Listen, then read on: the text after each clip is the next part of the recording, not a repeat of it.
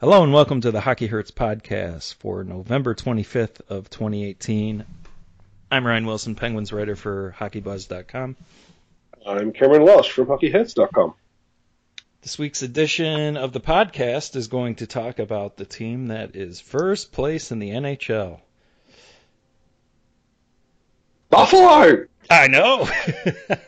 I mean, it's not going to last, I don't think. We'll talk about that, but it's pretty impressive to bank the points that they have. They're going in the right direction finally.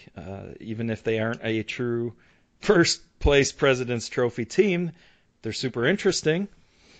So we're going to start there. We're going to talk a little bit about Pittsburgh and maybe some potential trades that they may look at or have looked at and got declined, as well as a little more on Tanner Pearson, who's done a really nice job since the trade, and all sorts of other stuff. So we'll start in my neck of the woods, and the Buffalo Sabres after their victory. I believe it's 8 or 9 straight. I think it's 9 straight. Yeah. What's going on in Buffalo? Like, the Bills are not terrible, and Buffalo is that looks like Buffalo are that team this year that are going to be better than expected, whether that lasts the entire year, but it's a bit of a change in the sporting landscape at home, buddy. Yeah, well, the Bills still suck. Actually, they're on my TV screen right now. I don't know why. I have the Red Zone channel on. I try to avoid them. Why are they on here? They're winning. God damn it. Against Doug Marrone, who I hate, so I suppose that's I like that. But it's another year where they string together some victories and ruin their draft position for meaningless wins. So I guess that's a true Bills thing. So. Oh, that's all right then. So that hasn't changed. But Buffalo Buffalo. The Sabres look good. Yeah, they're not among the best in the league. If you look at possession and expected goals and that kind of stuff. But they are getting hot goaltending. And due to that, they are staying in games a little longer than maybe they should, and they're taking advantage, and they're striking while the iron's hot. They've had quite a number of comeback wins lately. A lot of people listening to the podcast will reference the one last Monday against Pittsburgh, where they were down 4-1 and came roaring back. Was it Calgary 2 years ago that had a stack, or was it Anaheim? I can't remember. There was a West Coast team that was doing what Buffalo was doing, where they had almost a record amount of comeback wins in the third period for the entire year, and got to the playoffs and got spanked. So you and I just before the podcast were saying it was definitely a West Coast team, but so they're going to be good enough, I think, to like you thought they might be, 8, 9, or 10 in the conference, so they were borderline making in that division, for maybe a playoff spot, but they're certainly definitely pushing. They're on a great hot streak right now. 9 games straight. You've got to bank the points while you can bank them. It's much easier to coast to the playoffs and make it than it is to try and catch up at the end. So they're in a prime spot to overachieve ridiculously well this year. Now, last year, St. Louis on the same date or close to was in first place in the NHL, and they missed the playoffs. But I do want to differentiate between the two. One team has Jake Allen, one team does not. And one team also traded away Paul Stastny at the deadline. Not saying that was a wrong move if you knew you weren't going to re-sign him. But the Sabres are not going to be trading away a very important center at the trade deadline. If anything, they might add. Well, they got rid of that really important center in the offseason. To the Blues. Because that's the funny part about that reference, yeah. So, I mean, sure, the Sabres could slide back down because they're in a really top-heavy, tough division. They got probably a lot of tough games there. But they're doing what, remember Mike Sullivan, the resilient Penguins kind of deal? They would go down and then claw their way back each game. Well, they seem to be getting everything seems to be clicking at the moment. And when you're in a nice little hot streak like they are, this generally tends to happen. You know, you get good goaltending, so your PDO goes up, your shooting percentage ends up being high because players are getting shots from high danger positions. Well, And Jeff your Skinner depth, as well will raise that. absolutely, and your depth players tend to play above their weight. So how's the saying go? The water makes every boat rise, or something like that. So that good feeling across the roster is helping everybody contribute. It does help that almost every skater on that team can keep up with everybody else. So their shift to skill and their shift to speed has certainly helped their skill, particularly their top six, explode and produce the way you want to see them. Yeah, and Eichel finally having some help with Skinner in the lineup, whether it's together or away. That teams have to pick, Yeah. even if they are away. If they're together, even better, because Eichel's a tremendous passer and Skinner's doing great. Almost too good, making things a little difficult for Buffalo coming up here because they're just going to have to pay him. I can't see a scenario where it would be wise to play the string out on this year and not pay him. This is such a classic contract year. Not saying the player's trying harder than other years, but contract year having a great year. And Skinner's a 10.2% career shooter, and he's upwards of 22% right now. Oh, good God, they are going to overpay if they keep him. Well, rumblings are 8.5, 9 is what he wants. How old is he again? He's 26, so I mean, you get 8 years of that. It's 34 at 9. Cap's going to keep going up. Yeah, I know. Yeah, the shooting percentage thing, though. I mean, you gotta be able to sit down and say, "Hey, you're over double your career shooting percentage." But does he make the argument, "I'm playing with Jack Eichel, not Jordan Staal"? I would come back with that argument, yes, but I don't think it's. To me, 7.5 feels right for the number for him.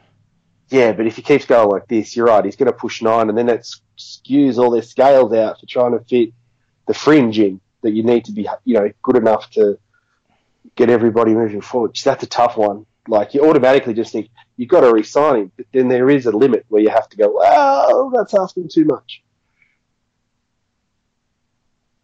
And somebody will pay it as well. That's the problem. Right? They're not just competing against themselves here. Somebody else is going to come in and go, we'll pay you $9 million to shoot 22% with a center that's not as good as Jack Eichel. No worries. Geez, I suppose after I just got done saying the Sabres would probably be adding, what if he's stern about $9 million and they're like, yeah, we can't do that, and they end up moving him?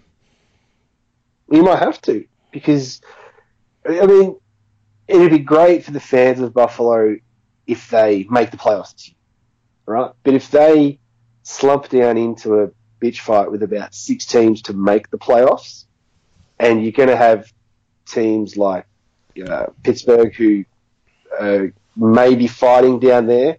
If you were the general manager, would you trust your young team with the goalie that hasn't been in this position before, like pulling a team to the playoffs, against a team that has all those veterans on the Penguins, even though their goaltending is shocking at the moment? Who would you back to drag their team over that playoff line? Do you trade Skinner to somebody to make sure you get assets back and not have that complicated contract at the end of the year? But I hadn't thought they'd think of getting rid of him. But if they have a 7 or 8 game losing streak, which is possible with a team of this age, that might make up their mind for them. Yeah, it'll be interesting. I think we'll learn more in the next month or so about the Skinner situation. And of course, the player leaking 8.5, 9 mil is on the high end. Maybe Buffalo comes back at 6.5, 7, and you find your way to a more reasonable number there. But Jeff Skinner has been a great goal scorer, and the argument is legitimate that perhaps his centers haven't always been that great.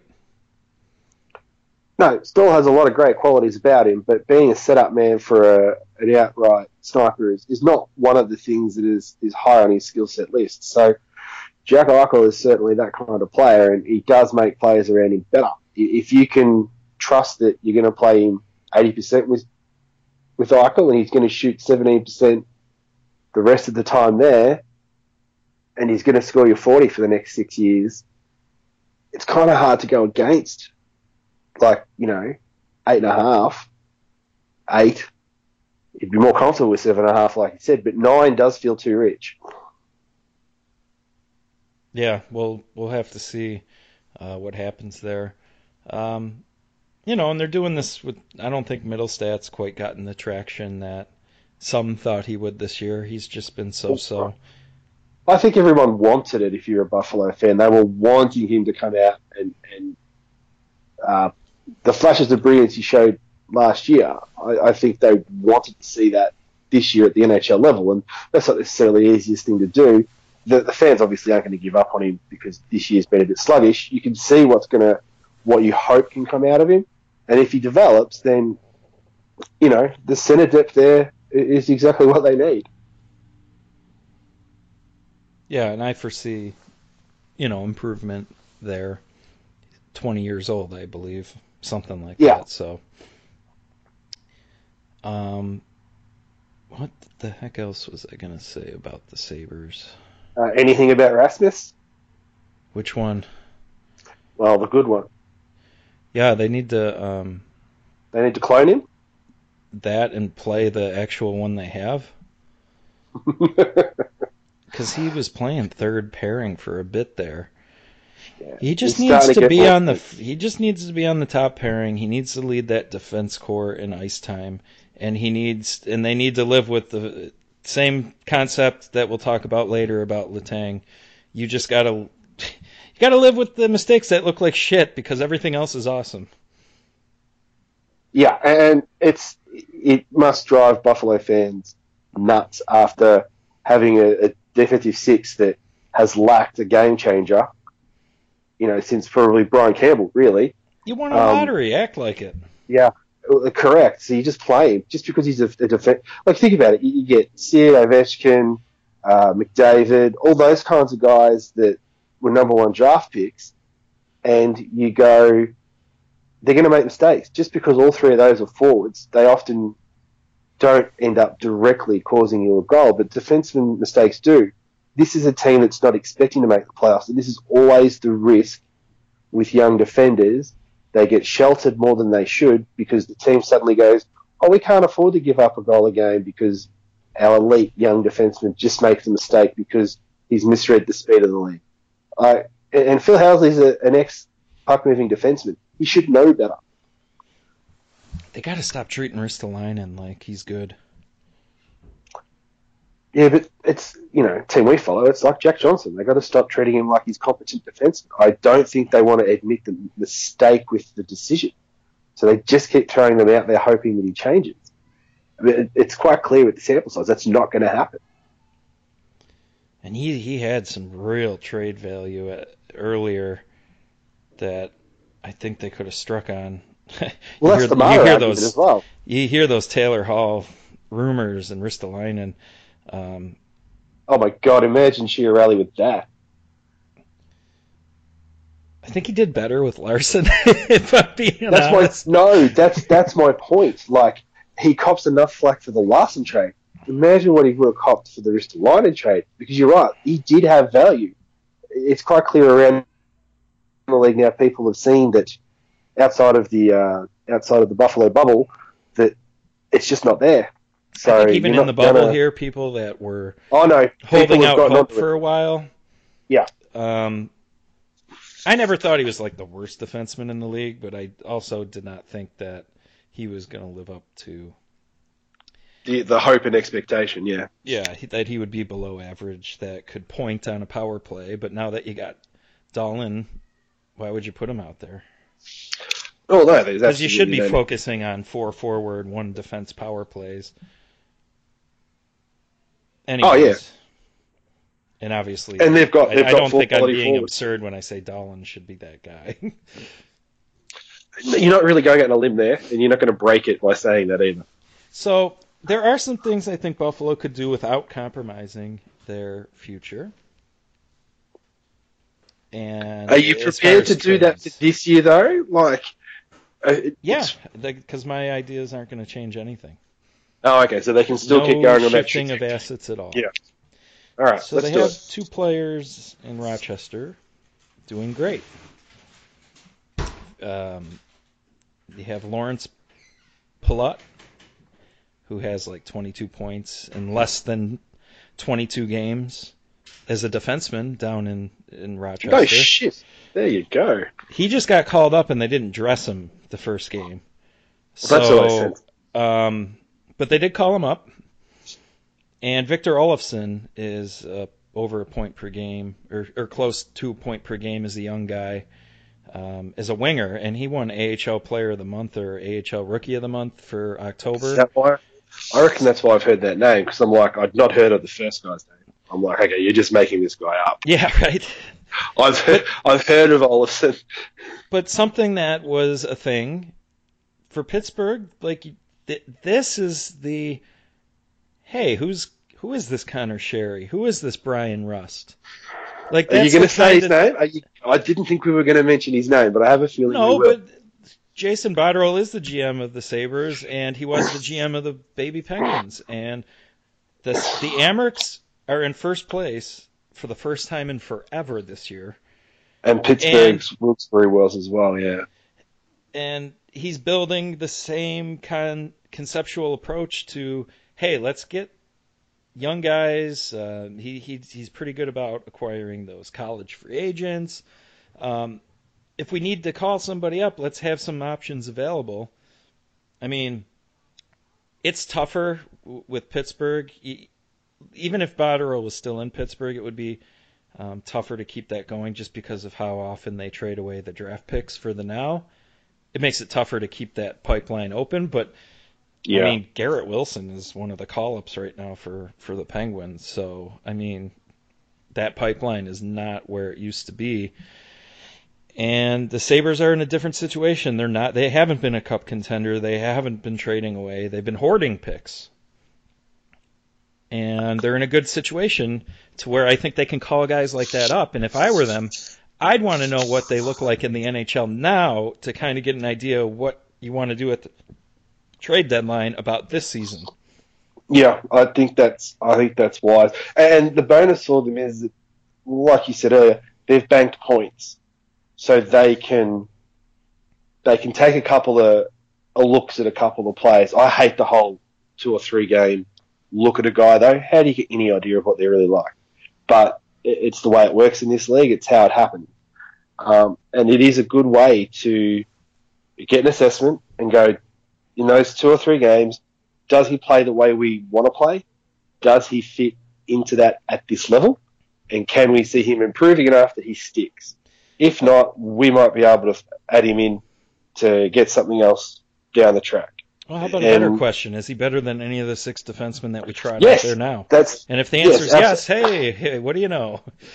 You can then trade away that NHL asset, and you've got probably a cheaper replacement in there as well, and you've filled a hole elsewhere in the roster. Because they got to go now. Jack Eichel already makes bank. Skinner's going to make bank, assuming he stays.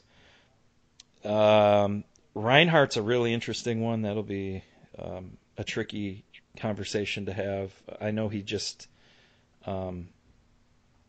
signed a shorter term deal, but it's the show me deal. And then you got, well, Darlene's the key to this. If they can go now while he's still on his rookie contract, and when you have a look at how Pittsburgh got their first cup, the team wasn't that great, but their superstars were cheap as chips at the time. They hadn't signed their extensions, had they? I don't think, or at least one of them hadn't. So Darlene's the key to that, is that you use the fact that he's really cheap so maybe you can sign Jeff Skinner because you've got Darlene so cheap, because he's going to outperform his rookie contract.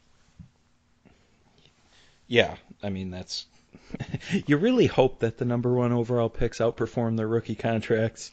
Doesn't always happen, though. It doesn't. That's the thing. Yakupov coming to mind for that part of it. Nugent Hopkins. Nah, he's fine. He's not quite what they wanted. I don't think he outperformed his rookie contract. He's fine. They're going to get great value out of him through the entirety of his career. But in regards to getting ridiculously great value out of that money, so you can, overspend elsewhere, Oilers never had that luxury with that. The Sabres are going to get that with Darlin unless he gets injured. So fingers crossed it doesn't happen. But they're going to get so much more value out of him, obviously, if they give him the freaking minutes, for the 3 point whatever it is that the rookie contract's going to be, then so you can use that money elsewhere. Maybe it goes into the overpay of Skinner. Yeah. And I still think they got multiple first-round picks coming their way. So yeah, you're talking me more into them having a crack this year than I thought we would at the start of the podcast.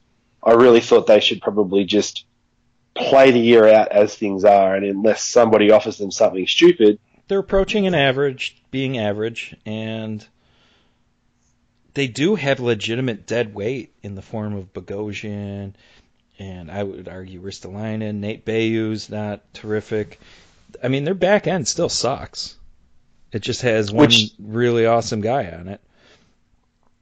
Yeah, and you kind of think how scary their forwards would be if they weren't relying on one guy being able to execute zone exits on his own or with an elite first pass, those sorts of things. So yeah, their forward depth is average.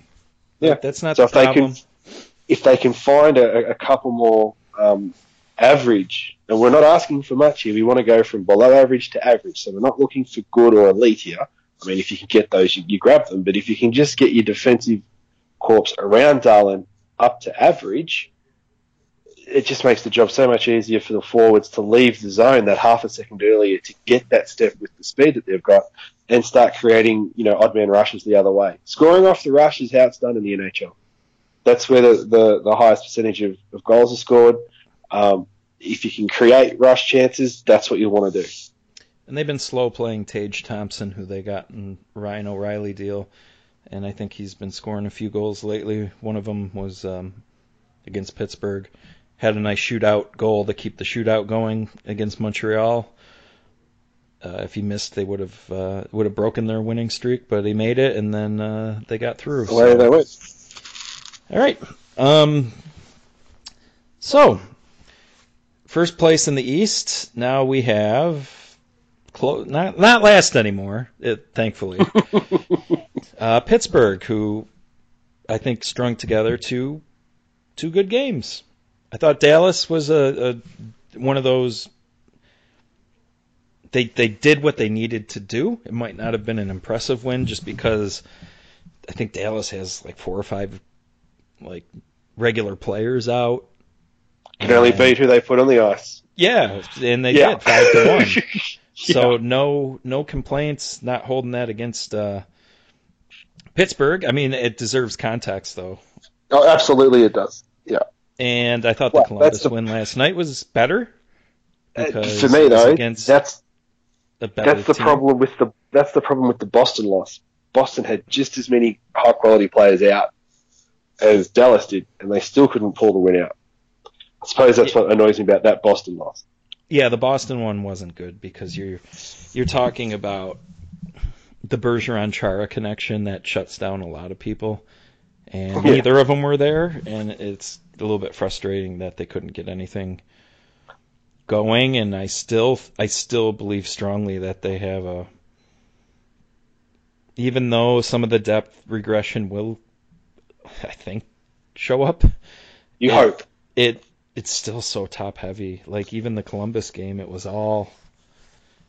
Well, for being honest, it's been all Sid lately. Well, Gino and Phil kind of do get a point a game at the moment. Yeah. But it seems to be Sid driving. It feels like driving 80% of all chances. It's been amazing. Yeah, and Phil and Gino just sort of create 1 or 2 chances for the game.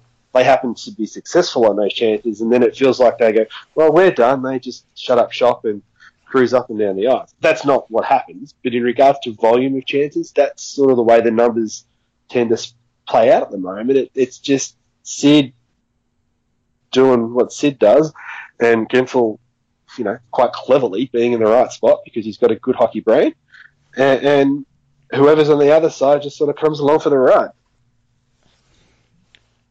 Yeah.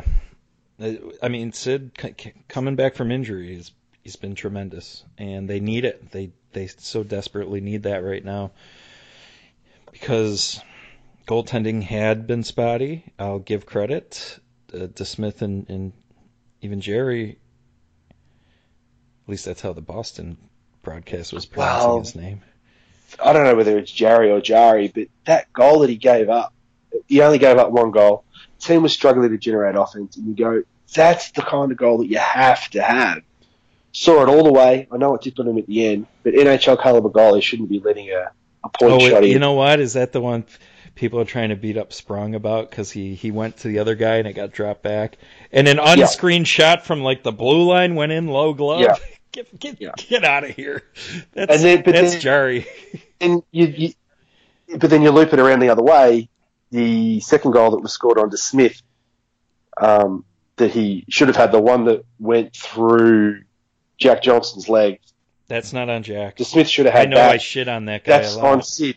No, that was on totally Sid from the Sid. past, low to high. Yeah, and Sid gave him just one of those. Here, I don't want it anymore. I'm about to lose it, and the other team read it, and the puck wasn't hard. It didn't go up hard enough. It didn't give Johnson time. He was in a no-win situation, and the other team made a play. Now, I would also say that DeSmith, horrible to give that up as well. No, that's my point. It's like I don't need excuses to criticize that player. No.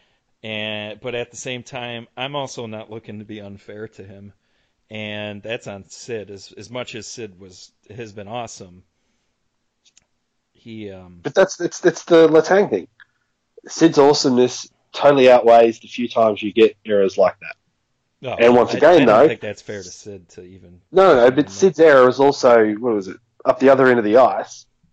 The amount of people, like I saw a tweet saying you can't blame that one on Sid, and it's like, well, the whole reason the puck ended up down the other end of the ice was the fact that Sid did what he did. He should have ate it or cycled it. He pushed it up slow to a flat D-man. And Atkinson outworked Johnson on that one, and people are probably like, well, Jack's big. How did he get outworked by Atkinson? And flat-footed. Well, when one guy's flat-footed and the other one's pretty quick skater, I mean, it's physics at that point. Yeah. So, we can be fair. And you loop it back around to where this all started. That was a save that Smith had to have. Yeah. So, they could have come away with 6 points out of 3 games on the weekend, like across those 3 games in 4 nights, and they came out with 5. And they can't, because of the breakdown they had, they kind of can't afford to give up points that they've got a good chance of. If you're down 3-0 at the start of a game, you're trying to win a point. But if you're in a 1-0 game at that late in the game, you need to make sure that you get 2. So when you get to overtime, you don't just throw a pass up the middle, turn the puck over when you've got 2 forwards gassed, and throw away the extra point. And that's what the Dumoulin play. Yeah, it was just he's had a couple of brain farts lately, and I'm okay with that. I mean, because he's human and you're going to go through it. But it's just been funny that his have been sort of glaring and have been costly. But you just go, oh well, it's a point that the team really couldn't afford to give up. But you just have to move on. So more positive, Tanner Pearson being pretty solid. Good. I thought you were going to say Hornqvist is injured.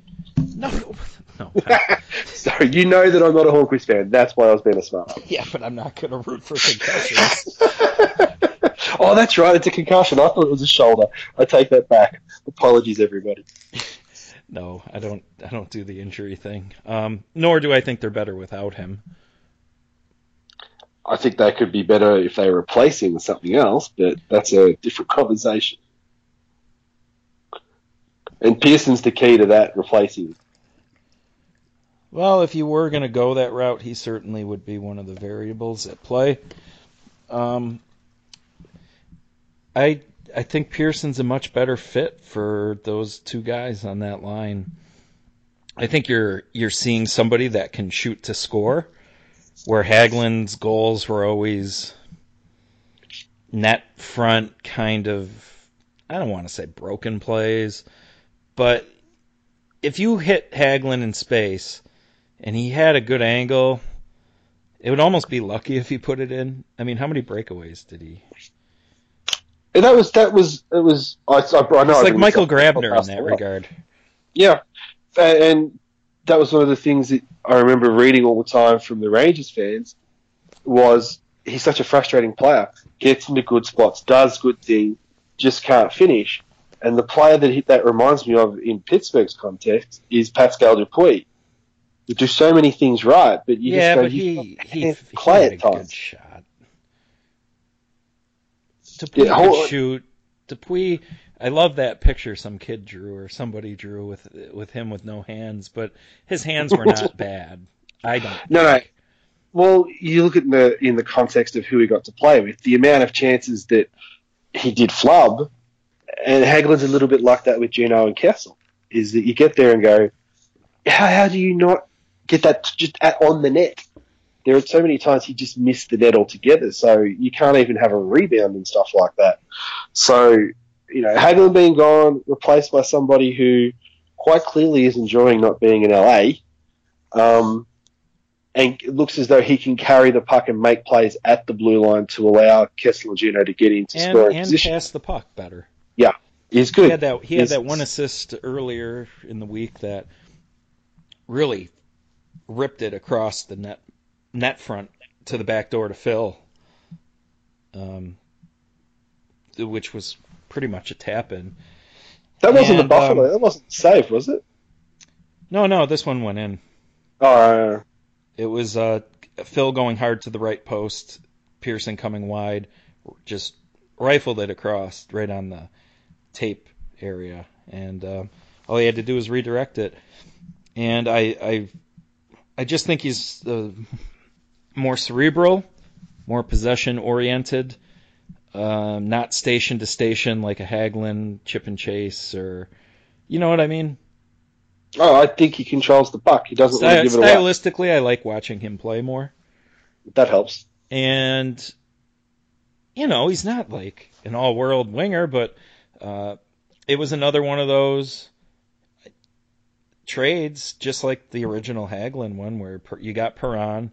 He's kind of, not really fitting anymore. And you trade him for someone totally different. Hagelin at the time was totally different than Perron. I'd be curious what the miles per hour and skating difference is with that trade. Well, it's the reverse going from from Perron to Hagelin as well. Yeah, not quite though, because Pearson can skate a lot better than Perron. Yeah, true. But a different player, and one that I think is a better fit for the team. So I have nothing but positive things to say about that trade. They bought low on shooting percentage and the fact LA had been struggling. They saw a past sample where he did do well with talented players and decided to, get it to work, and it did. So, maybe the scoring, and it probably won't always be 3 goals in 4 games, obviously. But I do think he does some other things, passing-wise, that are going to help even when he's not putting the puck in the net. Yeah, you hope that when he's not scoring, he's at least setting up his line mates for them to score. Might not be primary assists, which is usually the main driver, but as long as he's accumulating points while he's on the ice, it at least means that the team's scoring. So I suppose for me that's the important thing, because if Hallquist isn't scoring goals, it just feels like nothing else really happens on the ice. I get so frustrated watching him play. And I'm curious to see what they do with the power play, whether they just plug and play Oh, he'll be back. That's part of the contract. If you're not going to put him there, then why were you paying? No. What I mean is, are they just going to plug and play Pearson while he's out? Because does he not have to miss mandatory games, or is he just going to play the next game? Like, I never know in regards to the concussion stuff. But are they going to dump Pearson in his spot and play in the exact same way? I think Gensel will be there. It should be Gensel who plays that screen role completely differently, and I think a hell of a lot better. I'd love to see that power play absolutely take off because of the tips that Gensel will provide. And the screens that aren't on top of the goalie, they're 2 or 3 feet further up the ice, and it allows them flexibility to rotate around and rebound rather than just hack and whack. So if that clicks and Hornquist it'll go straight back in once he comes back, but it lobs the argument out there that the power play is not going to die if he's not out there. Look at the 4 guys out there. I know. You'd have to really be stretching to say that Hornquist is driving the success on with that personnel. I mean, you read it out there. I'm telling you, that is a belief that is out there. Yeah, he does that. He does that role really well. That's not quite my argument. I think they're being the fifth wheel on that power play. There are different stylistic things you can do, which you just alluded to, and it's still going to hum along. Yeah. So, but Pearson being another option that I can't speak to. If he was doing much power play out in LA, I've said it before, I didn't really care to watch the Los Angeles Kings because it's a good reason for that. Or were and are a horrible watch. I can't waste time in my life with that nonsense. Life is too busy. It makes no sense to watch hockey if you're not going to enjoy it. And the Kings haven't been an enjoyable product even when they were good. No, that is very true. It wasn't fun to watch. That Kings Rangers Stanley Cup final, I don't think I watched much of it. I didn't. At the time of the day doesn't work for me. So it's like, why am I going to go out of my way? I'd probably watch the 12-minute time of the day wasn't an issue for me. The only intrigue was could Henrik hold the fort down, and I wasn't too interested in finding out. No, I can understand that. I have an anti-Ranger bias, so it makes it even though you do love watching Hank, it was like, nah, I can't do this. No. So one thing I do want to ask is, if Hornquist misses any length of time, should they do the unthinkable and separate Gino and Phil and move Sprong up next to Gino, just so that the depth fills out a little further down the lineup until Hornquist comes back, and then just go back to playing Sprong in unaccessible minutes? What would I do, or what do I predict is going to happen? I think we both know what they're going to do. Would you do that? I might put him with Sid, to be honest. Sid and Gensel are going to do their thing, and who was up there? Doesn't matter. It was Simone. It was Simone in the last game. Yes, put Simone with Brassard and Kessel. That ain't so bad. No. And it just frustrates me watching what this kid doesn't get a chance to do. Well, it's tough because you're dealing with ultra small samples, and it's a little bit frustrating that you don't know what you have, because he's played 380 minutes in his career, which started in 2015-16, for 40-something games. The whole process has been fucked from the beginning. Yeah. And it hasn't helped that I think the general manager was trying to be too clever by half with him as well. But the coaching staff, for some unknown reason, have issues with his errors, but not with other players' errors. And I think that's what drives me nuts. I gave him a half-a-year taste of the NHL, and then he had to go back to riding the bus in juniors for 2 years. Yeah, that's a good feel. I mean, that's a that's a tough adjustment. Anyway, sorry. No. It's suppose you've got to factor some of these human things in. That would be really, really tough on Private your head at private a 19-year-old. flights and per diems to fucking awful bus rides in Quebec. Yeah, like that's tough for anybody. Doesn't matter how lucky you are, you're still going to get there and go, oh, good God. You get there and go, Zach Aston Reese has done some good things, but it's done nothing to make me think that he's any better than Sprong. Same with Dominic Simone. They're probably the two guys he's competing for minutes, realistically, when you think about it. Simone's been good, though. I have no complaints keeping him in.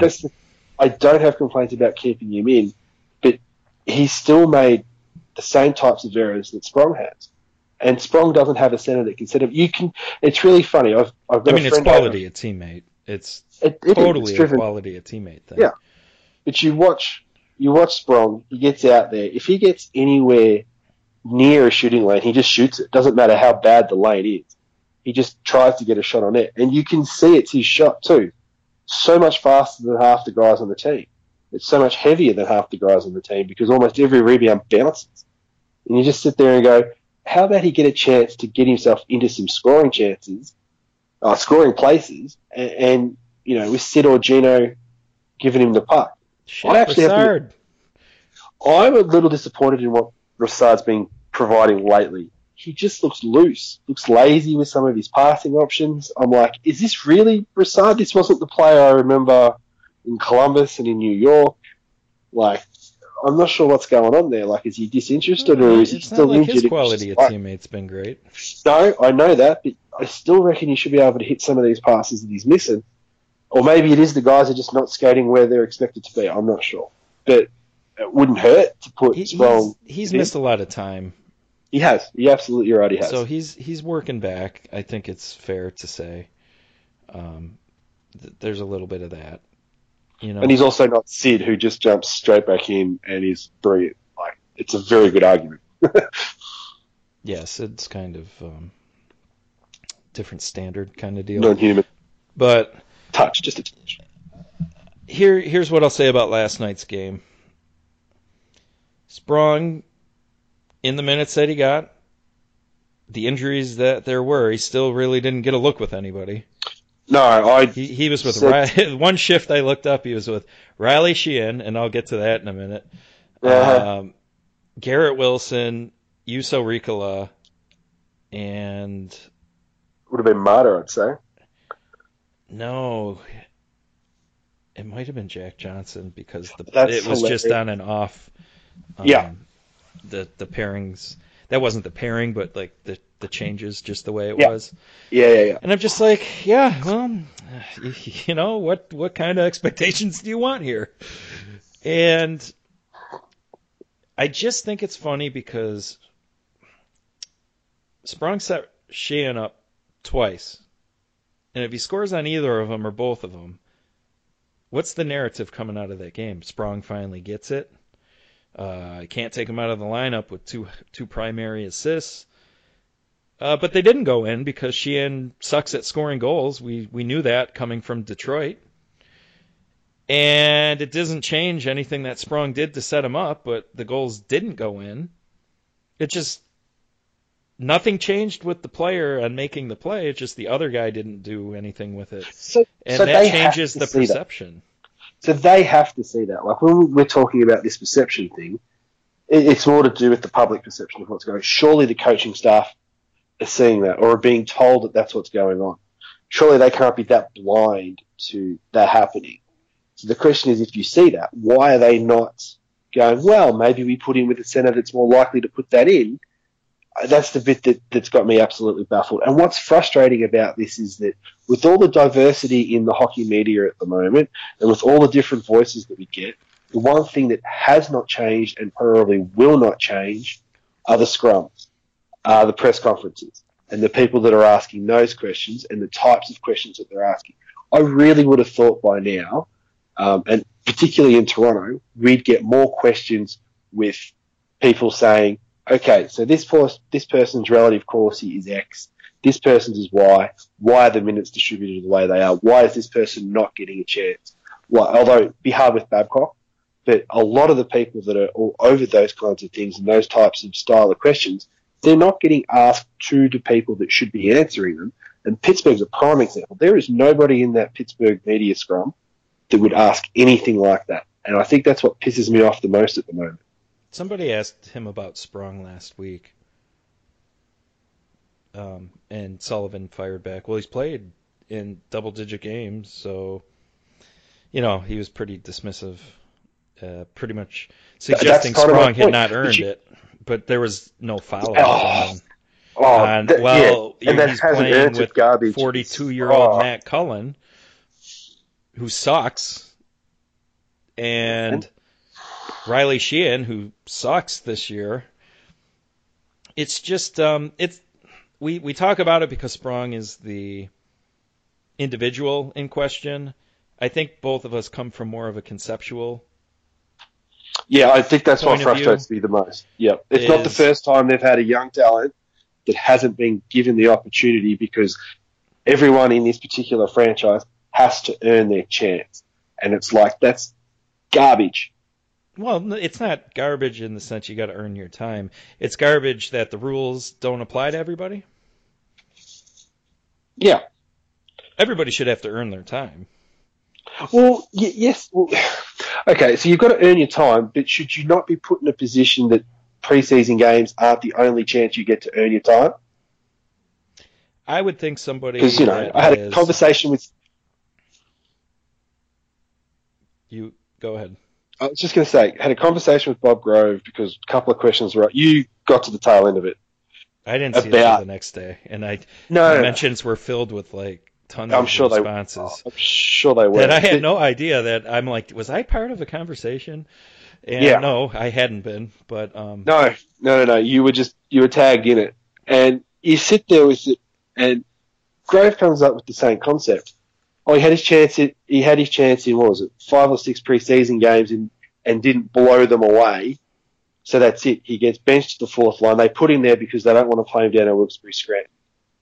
And it's like, wouldn't you be better off playing him 22 minutes a game down there and having him firing shots left, right, and centre, and then you go, right, we'll bring him up and go for it.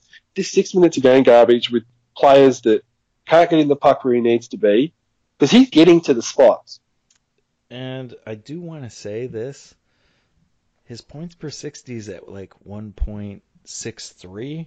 So even with those shitty line mates, his production, given his ice time and quality of teammate, he's actually doing a little bit with it, even though it doesn't seem like a lot, because a lot of people still shape their perceptions on per game stats.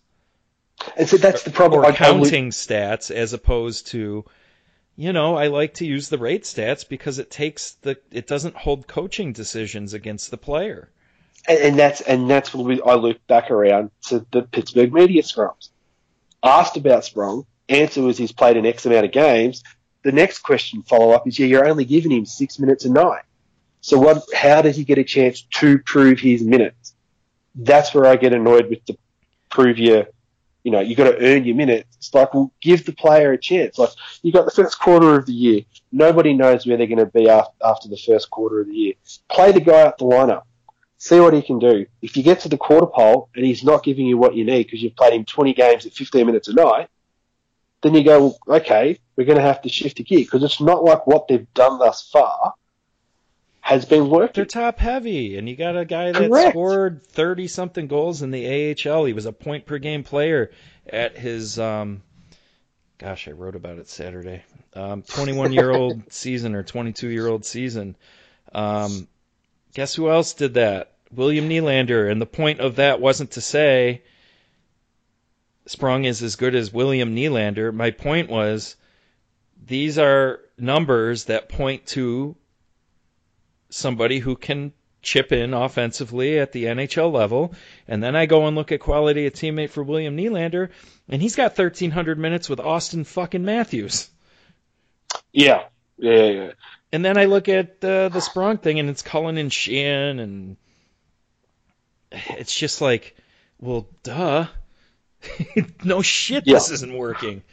And you have now shifted him into worrying about being a all-around defensive player because you're putting him with your classic fourth line, don't give any goal. Like, it's so stupid and maddening.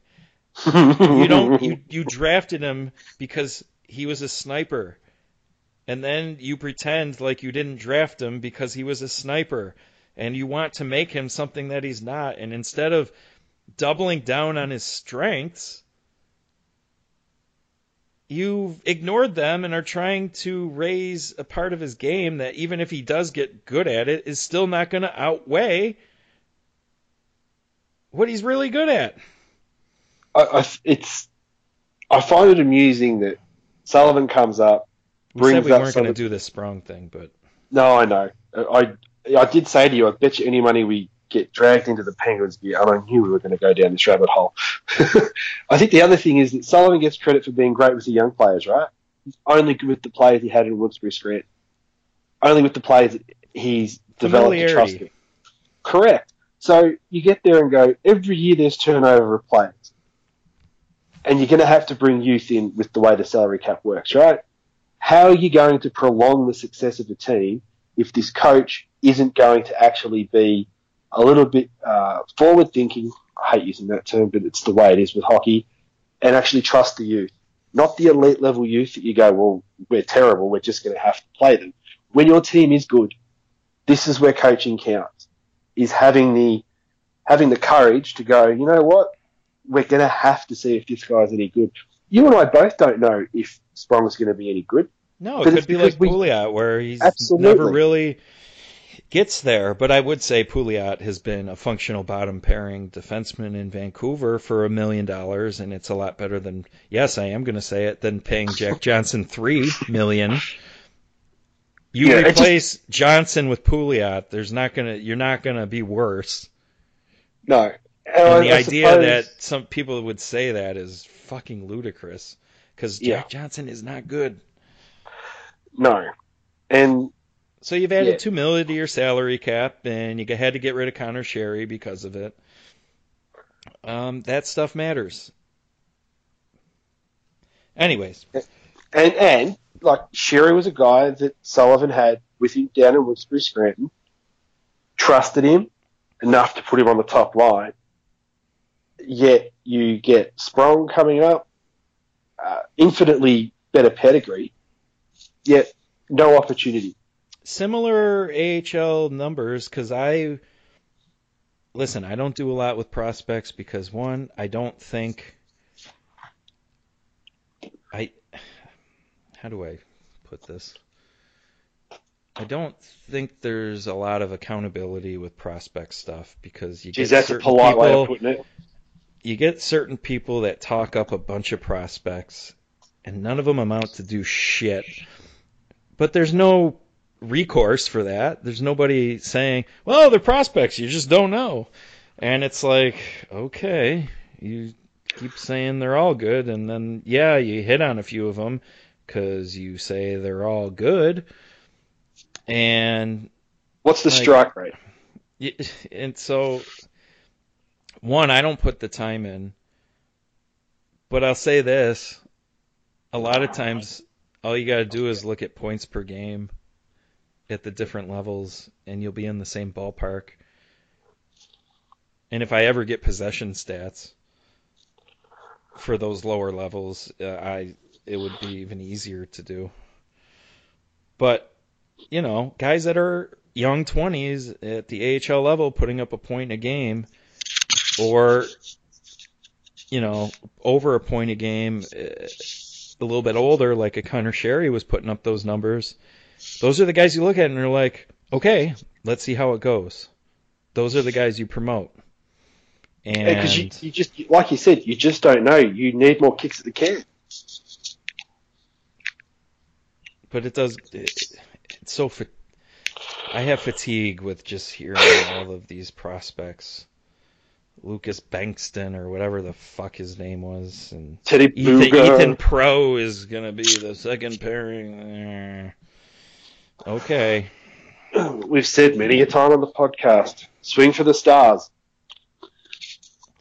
Connor Hall, we trade Bo Bennett, but you gotta give him a chance, even though he's got 1 point in like 1,000 junior games. By the way, if you can't score at the junior level, you suck. You don't suck. You don't have an NHL future. I should clarify. I mean, it's all relative. We have an NHL podcast, so it's all relative to the NHL standard. I do not want to demean junior players, but when you draft them and you're like, well, he's very good defensively. Was he able to generate anything at that level? Because if he can't, that doesn't speak to an upper level player. No, whether they're good at defense or not. And that's what you're attempting to draft every time. You're attempting to draft scorers. You fill the rest of the roster. You don't. Jordan Staal was the second or third overall pick of the draft, right? Turned into being one of the best third-line centers. But they didn't draft him to be a third-line center. Well, they did because they knew what they had in front of them. But yes, I know what you're saying. If he ended up being a legit first or second-line center, you trade him away. You don't draft him to be a specific third-line checking center. You want him to have some offensive talent, and the fact that he could score a bit, that's what made him. I do want to say that we both appreciate Jordan Staal, and I think he's doesn't get the credit because quality of teammates been an issue for him in Carolina. True. I think his offensive ceiling has never been hit. I do not think his offensive ceiling is as high as would merit a second overall pick. That was always Correct. A strange pick. Yep, it was.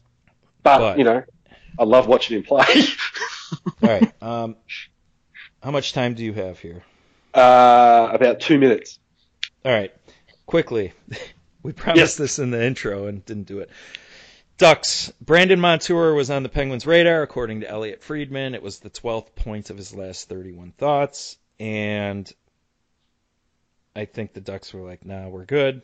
I can totally understand that. I can only imagine that Olimata was the one going the other way in those talks because he just feels like the guy that the change for the sake of change would make sense, For me, he feels like the Ristolainen argument we made earlier. His trade value was 2 years ago. Yes, that is true. But Elliot did bring up Jakob Silfverberg, and I do think he would be a nice... He's a UFA. The Ducks suck. They aren't going to make the playoffs, I don't think. Randy Carlyle sucks. He's a UFA. That's kind of the assets the Penguins would have to offer. Would be UFA type. Yeah. You know what I mean? And I think someone like Silfverberg would be a good fit. So the problem being, he's a right winger. Okay, I wasn't actually particularly worried about that. I think this team needs. I don't think their forward depth is as bad as it's playing out at the moment. No, they're top, but meaning I want them to trade for another puck-moving defenseman. Yeah, that's tough. Of course it is. Nobody wants to give up those kinds of assets. So you've got to try and steal one away from somebody that is underplaying with their minutes and they're not getting the right stuff out of them. And, those sorts of things. Or, is this your segue into yours? No, well, I want to get... I'm going to say Hornquist for Justin Falk. That's the... Yeah, look... Trade for Silfverberg, Hornquist for Justin Falk.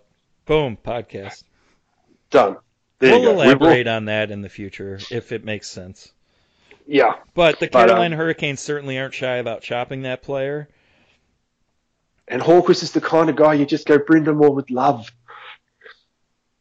With term.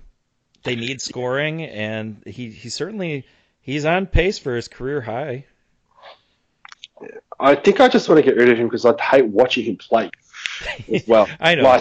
I don't either because... I can see that at obviously he's at a way better level, but I see people whacking away at the local rink. Yeah, I get what you're saying. If you can see that at home, why watch it in the NHL? I get it. Yeah. All right, I literally have to go, but we do need to flesh out the Montour thing and at some point, maybe later down the track, the Falk thing as well. Fair enough. So, thank you for listening. iTunes reviews or other reviews, Android or whatnot. Gunnerstall, Walshy66, Hockey Underscore. underscore Hertz, Facebook, HockeyBuzz.com for Penguin shit, and that should do it. So, we'll Thank see you you very next much, time. everybody. Bye. Bye.